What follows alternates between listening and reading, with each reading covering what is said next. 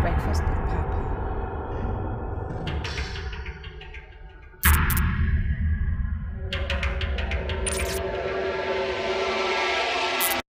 Breakfast with Papa. Feed your mind, change your perspective. When morning comes.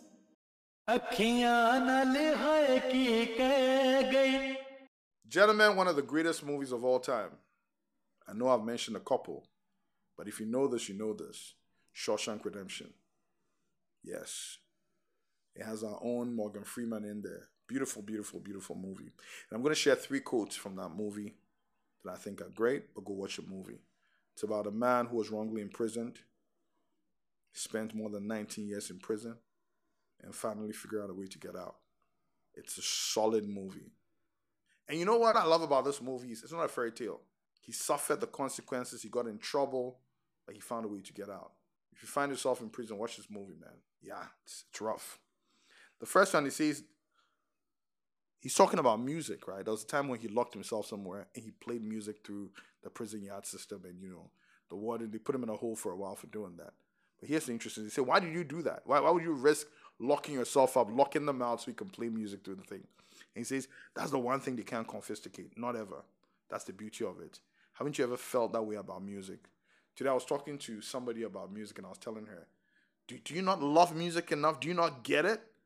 I mean, music does something to you that nobody can. And nobody can take that away from you. Second lesson I want to share here, it says, I guess it comes down to a simple choice, really. And I love this, guys. Pay attention to this. It says, get busy living or get busy dying.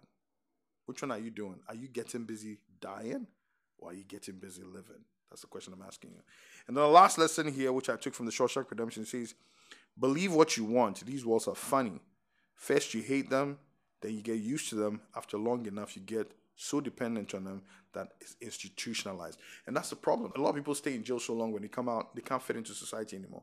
But it's not just jail. We're in prisons in different ways. Sometimes it's the work world. Sometimes it's the work opposition. Sometimes it's different scenarios. But we all get into situations where we're in some sort of prison. And if we stay long enough in it, whether it's a real prison or any situation, we become institutionalized, become dependent on it, and then we can't survive or exist without it. So we need to be very, very, very careful about the places that we're being institutionalized. And we need to be aware of the dangers of being institutionalized. There was one guy who pretty much had lived more than 50 years in the prison, and then he was released on parole.